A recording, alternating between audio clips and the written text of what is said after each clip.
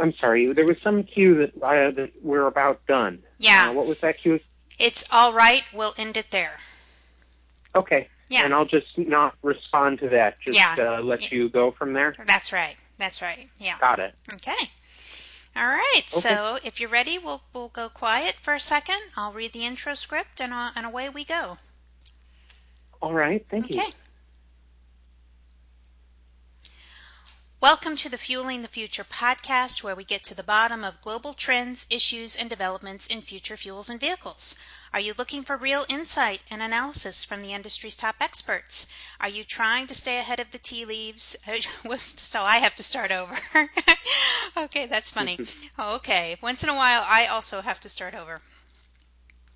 Okay. Well, I just did like a 2-hour webinar, so I'm kind of cooked myself. Oh. So I've got like cotton mouth here. Okay, here we go. We're gonna go silent, and I'm gonna try this again. Okay, is it Rissman or Reisman? Rissman. Okay, that's what I thought. I just thought I'd check that out. All right. Welcome to the Fueling the Future podcast, where we get to the bottom of global trends, issues, and developments in future fuels and vehicles.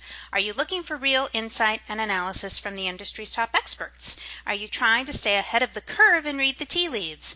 Then you're in the right place. My name is Tammy Klein, and with me today is Jeffrey Rissman from Energy Innovation, and we're going to talk about an article that I saw in Forbes, I think it was Forbes magazine or on the Forbes website, about, I think the title was something like, "We only need 4 transport solutions," which immediately caught my eye. For those of you who read the blog, I actually featured it on the blog. And then I reached out to Jeffrey to see if he would want to talk to me about some of the work that actually went into producing that analysis and subsequently the article. So, Jeffrey, welcome to the show.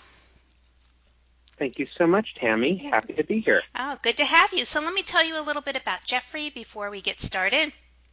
Jeffrey is Energy Innovation's head of modeling and also an energy policy expert for the firm. He leads modeling efforts for the firm's energy policy solutions focus area to determine what policies most effectively help meet climate and energy goals. Jeff led the development of the Energy Policy Simulator, by which this article was actually based on and what we're going to talk about. And the Energy Policy Simulator is a computer model quantifying costs and emissions impacts of various policy combinations. His previous work at the firm focused on clean tech R&D. He holds an MS in Environmental Sciences and Engineering and a Master's in City and Regional Planning from UNC Chapel Hill and a BA in International Relations with honors from Stanford University. Okay, Jeff, again, welcome to the program. It's great to have you. Thanks. Okay. Happy to chat with you today. Yeah.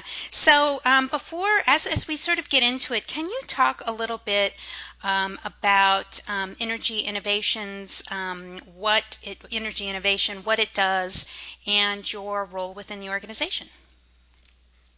Sure.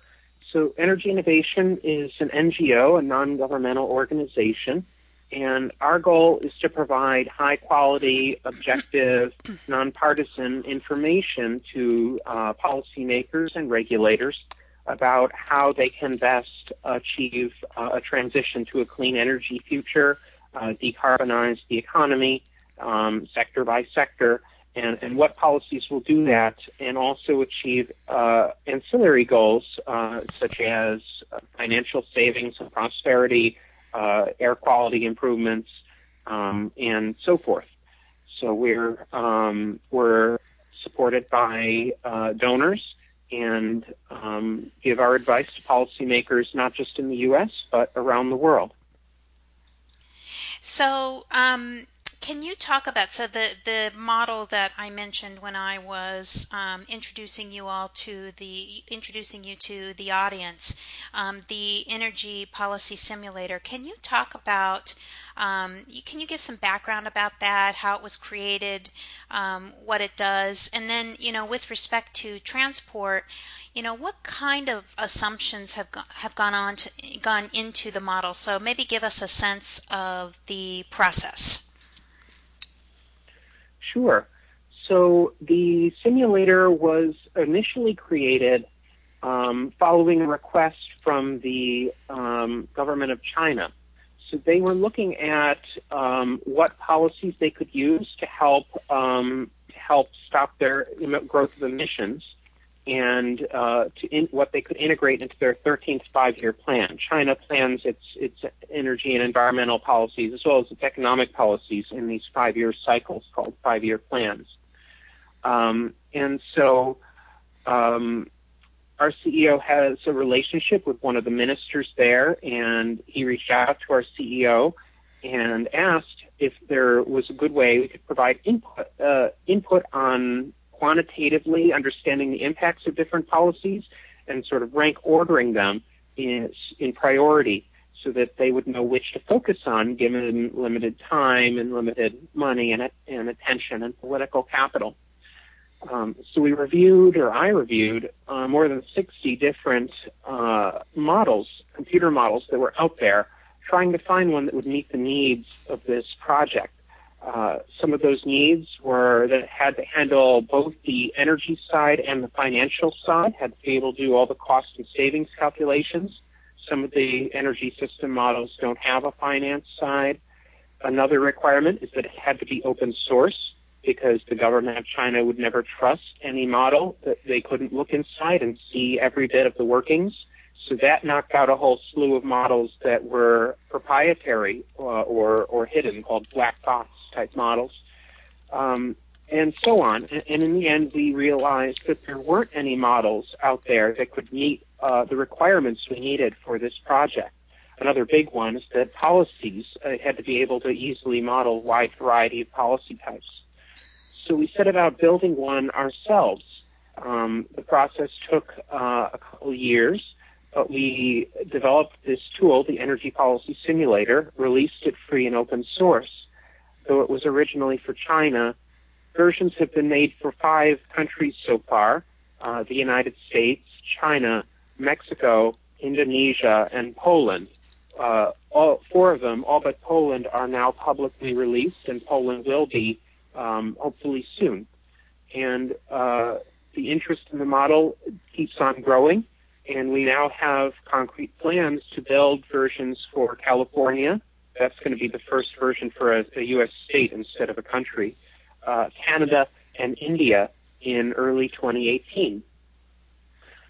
So about the second question you asked was about what sort of assumptions have gone into the transportation sector of the model. And the model takes a lot of input data in order to run. And in some sense, the assumptions are embodied in the input data, usually. One of the biggest for the transport sector is the level of demand for transportation services. In the model, that's measured in units of cargo distance, which means passenger miles or passenger kilometers traveled for passenger modes, or freight ton miles or freight ton kilometers transported for freight modes. And we, in the BAU, or BAU stands for business as usual case, we take that in from an external data source. In this case, for the United States, that's the U.S. Energy Information Administration's annual energy outlook.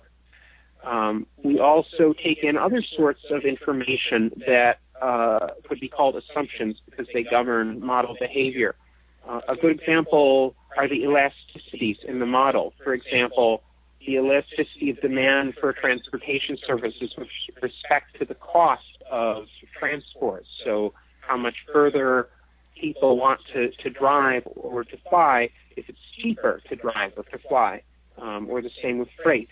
Another example of an elasticity would be the change in price of a vehicle with respect to the change in efficiency of that vehicle between the policy case and the BAU case.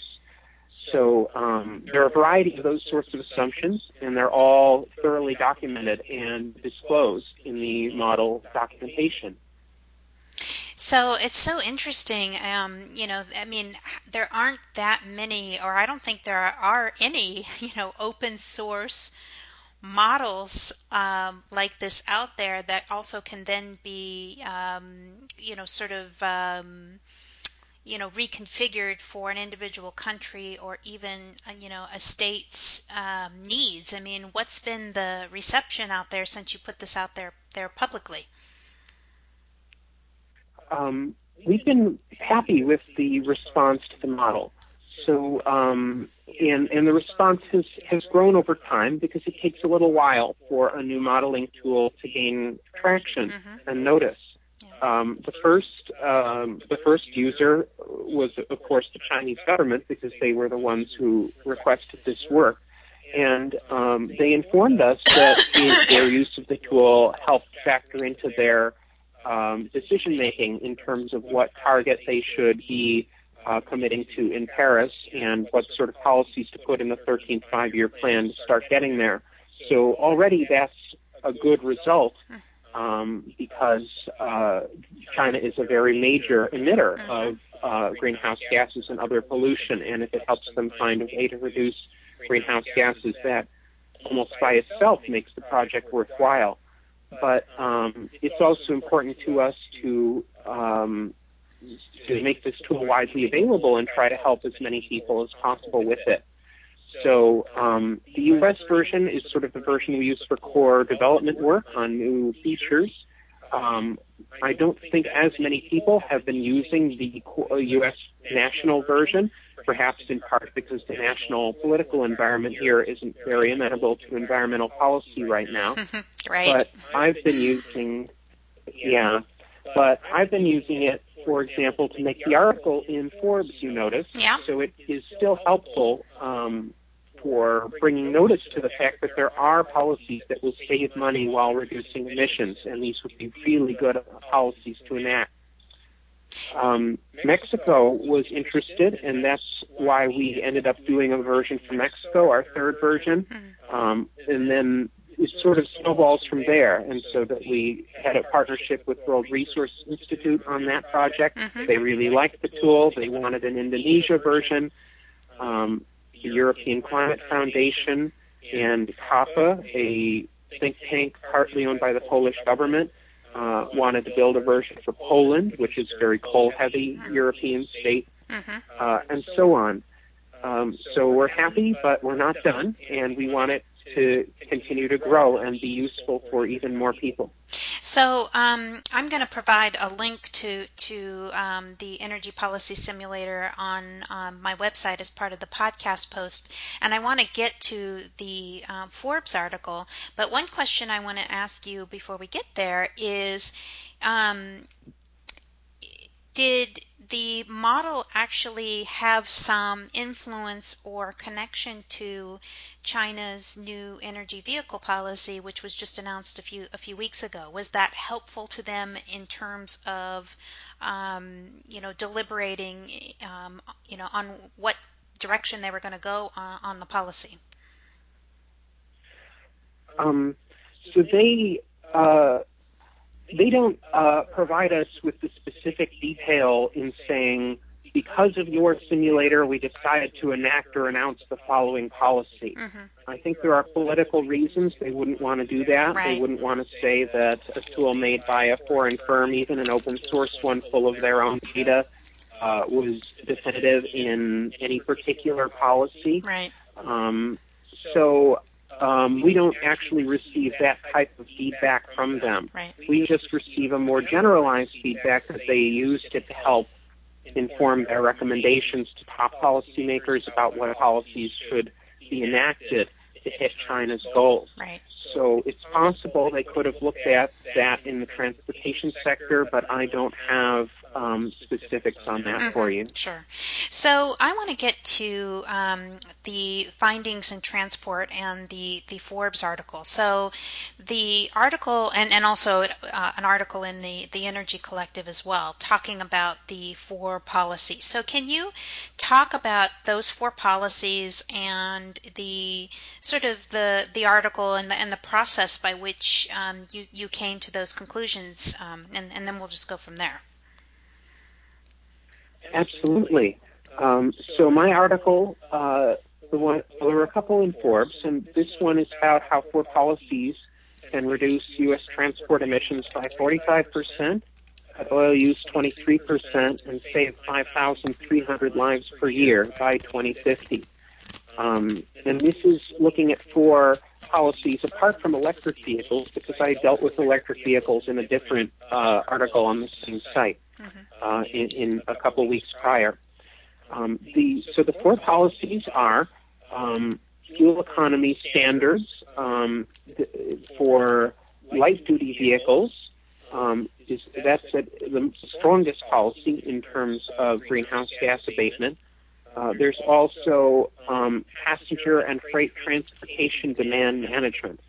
So when I say transportation demand management, that refers to a collection of policies that help reduce on-road vehicle use. So for light-duty passenger vehicles, that would be things like zoning for higher density along public transit corridors, so people have a more convenient way to use public transit, or zoning for mixed-use development so that people can live near to where they work, and it gives them the option to walk or bike to work. Another part of transportation demand management, or TDM, is properly funding public transit systems so that they are frequent and high-quality service. There also can be measures like congestion pricing. So that whole suite of policies, I'm counting as one policy, TDM. The third policy I'll mention is a fee-bait. So this policy is a little less familiar than some others, but a fee-bait is a fee that's levied on less efficient cars or other vehicles like light-duty trucks that is rebated to the buyers of more efficient vehicles of the same type. So it's like a coupled tax and subsidy. So it can be revenue neutral for the government, and it can provide a strong incentive for buyers to choose the more efficient vehicles of a given type. The fee-bait is particularly helpful because vehicle buyers sometimes have a tendency to look a lot at the upfront price of a vehicle, but heavily discount the lifetime fuel savings or fuel costs from that vehicle. So even if an efficient vehicle would save money over the time period the person is likely to use the vehicle, they might not buy it if it costs a little more upfront. And a fee-bait helps even that out. Fuel economy standards for heavy-duty vehicles, particularly freight vehicles, meaning trucks, are also a strong policy. And actually, aircraft are just about as strong as fuel economy standards for heavy-duty vehicles, though the ones for aircraft have to be set in cooperation with international bodies, particularly the International Civil Aviation Organization. So, were you surprised? I mean, I would have myself, if I'm an analyst in this area, and if I had to pick some policies, and I've actually been put on the spot with clients and others, if you had to pick some policies, you always say that a lot of transport policies have failed, and I do believe that's true, and I've written extensively about that. But I've also been asked, about okay, so which ones would you choose? So to me, like the no-brainers are fuel economy standards for light and heavy duty. That would, slam dunk, so to speak. I would have put low carbon fuel standard.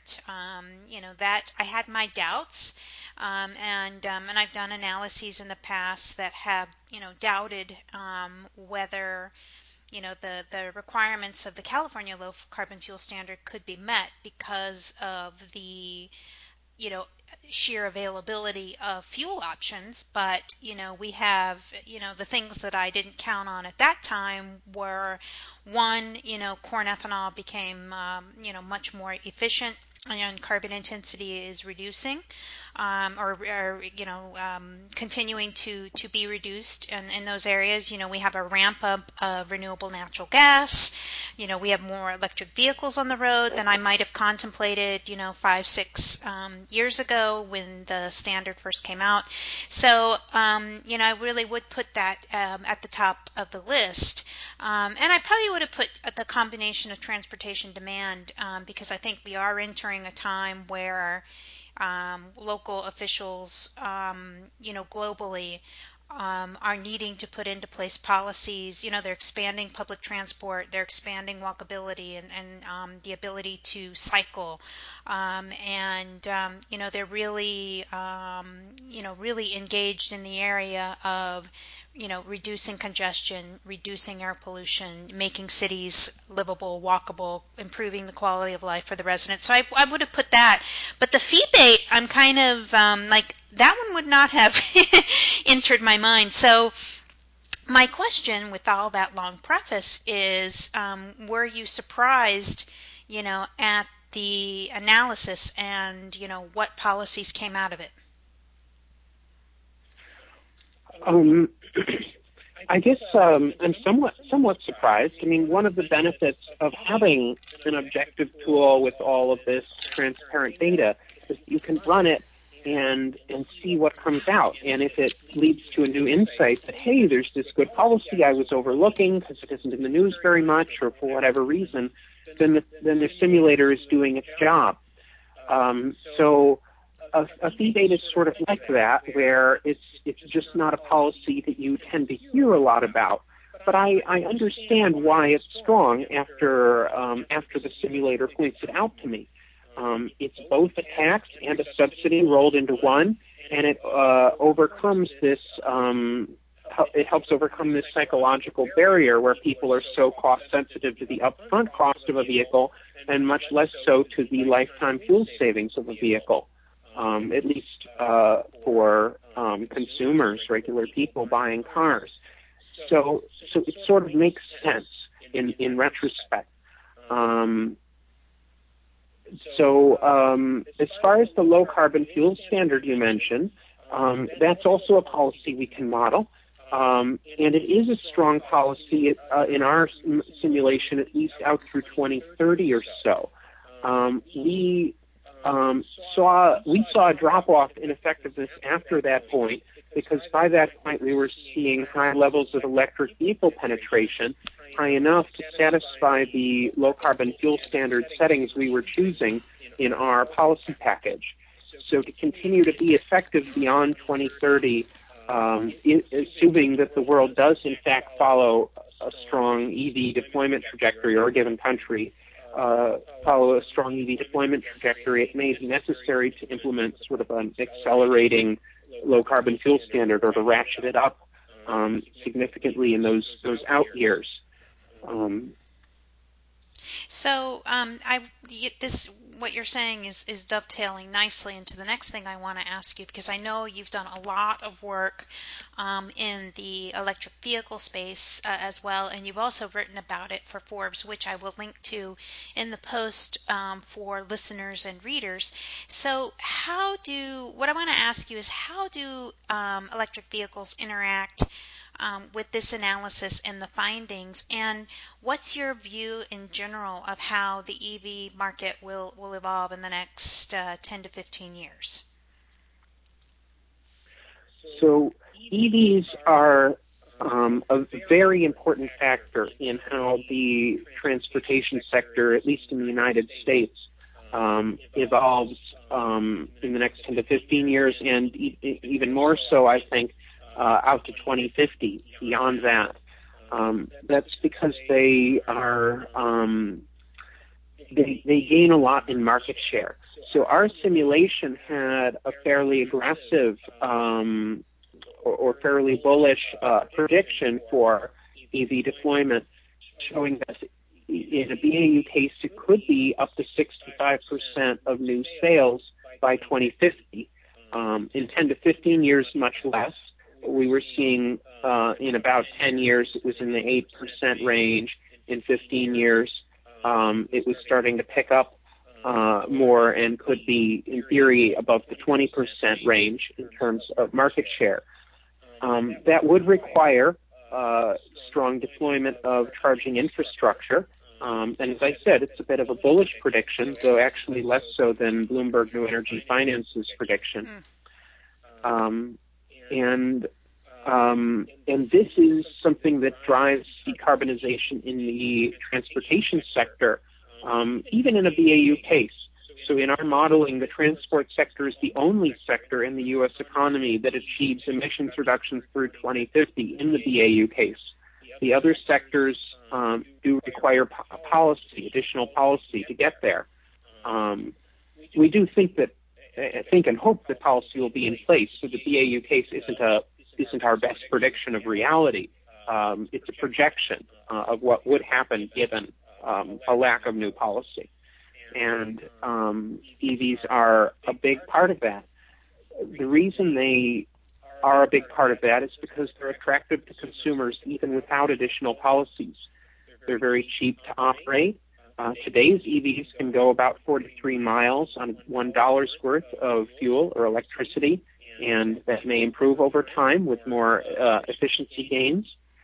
EVs are projected to have lower maintenance costs because they have fewer moving parts. They have good performance characteristics, strong acceleration, and the continuing declines in cost, especially cost of batteries, will help make them more and more attractive as time goes on. We saw an S-curve shape uptake, which means that for a while uptake grows slowly, but then it accelerates as they really overtake gasoline cars in terms of pricing and become more competitive. So those are some of our views of the BAU case, but there are policies that can be used to accelerate EV deployment, like EV subsidies or mandates. As well as what I already mentioned, ensuring there's strong deployment of EV charging infrastructure, which is sort of almost a necessary precondition. So I have to ask you, because this has happened in the interim between the time that we were first talking about doing this podcast and to today, and that is this tax reform policy proposal floating around Congress right now, a provision of which would eliminate the tax credit for electric vehicles. So, if that happens, does that fundamentally? I mean, obviously you haven't done most likely haven't done the modeling on this, but could you foresee a tremendous impact, or is it more like what you're saying? That all the characteristics you talked about, the performance, that it's cheaper to operate, that these things will come about. The market will grow anyway. Tax credit or no tax credit? So the tax credit you mentioned is already integrated into our BAU case because, of course, it is already part of law. So our strong projections for EV deployment involve the existence of that tax credit. If it were eliminated, then we would indeed see slower and lower EV penetration than what I just described, because it's a policy change that would make things worse than in the BAU case. The tax credit is helpful. It is still helpful because right now EVs are not yet at the point where they are as cheap as gasoline vehicles. And as I mentioned when we were talking about rebates, the upfront purchase price is very important to consumers. So that tax credit is currently doing a lot to drive EV sales, and the EV sales in turn help drive down future EV costs because our model includes what's called an endogenous learning rate. That is, the cost of EVs, the declines in those costs are linked to the cumulative level of EV deployment.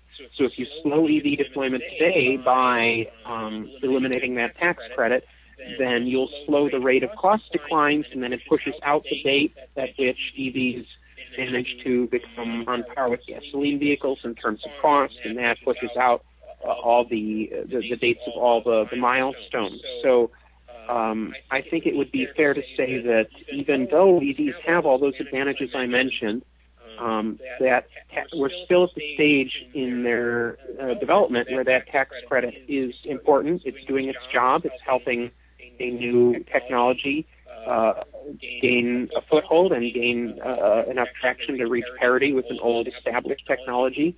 And eliminating those tax credits would be a big mistake. We will see what happens there. The auto industry seems to agree. So, we'll see what happens with that tax reform proposal. I personally, Congress hasn't had a wonderful track record of really accomplishing much. For many years, we might argue, but certainly this year. So my view personally is that, that's likely not going to happen. The elimination of the tax credit, and frankly, also the tax reform proposal, even succeeding. But stranger things could happen, and I could be wrong. So won't be the first time, won't be the last time either.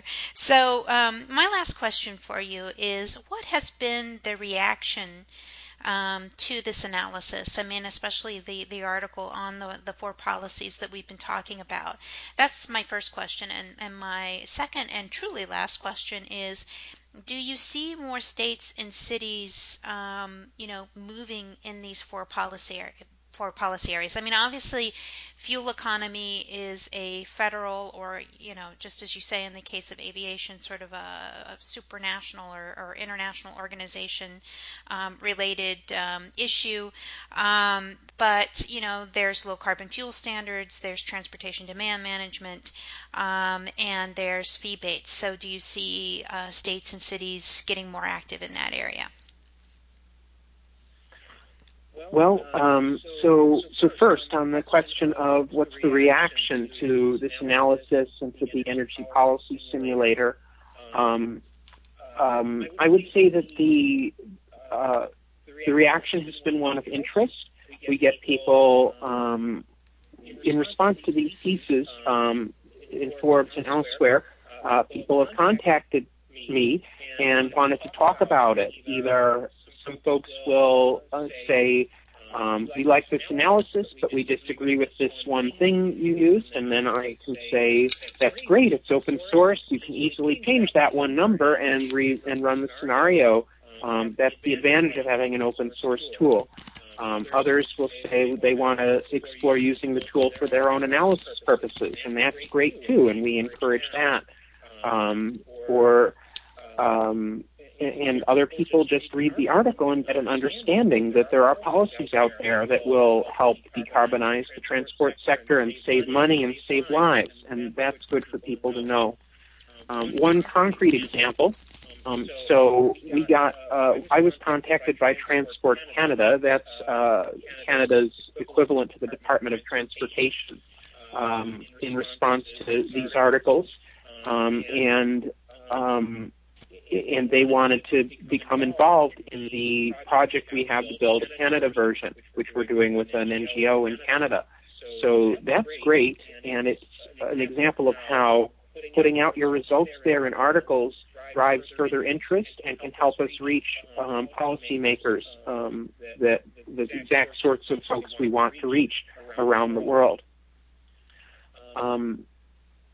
The second question was if we see states and cities moving in these four policy areas, keeping in mind, as you mentioned, the fuel economy standards are federal for on-road vehicles, international for aviation shipping.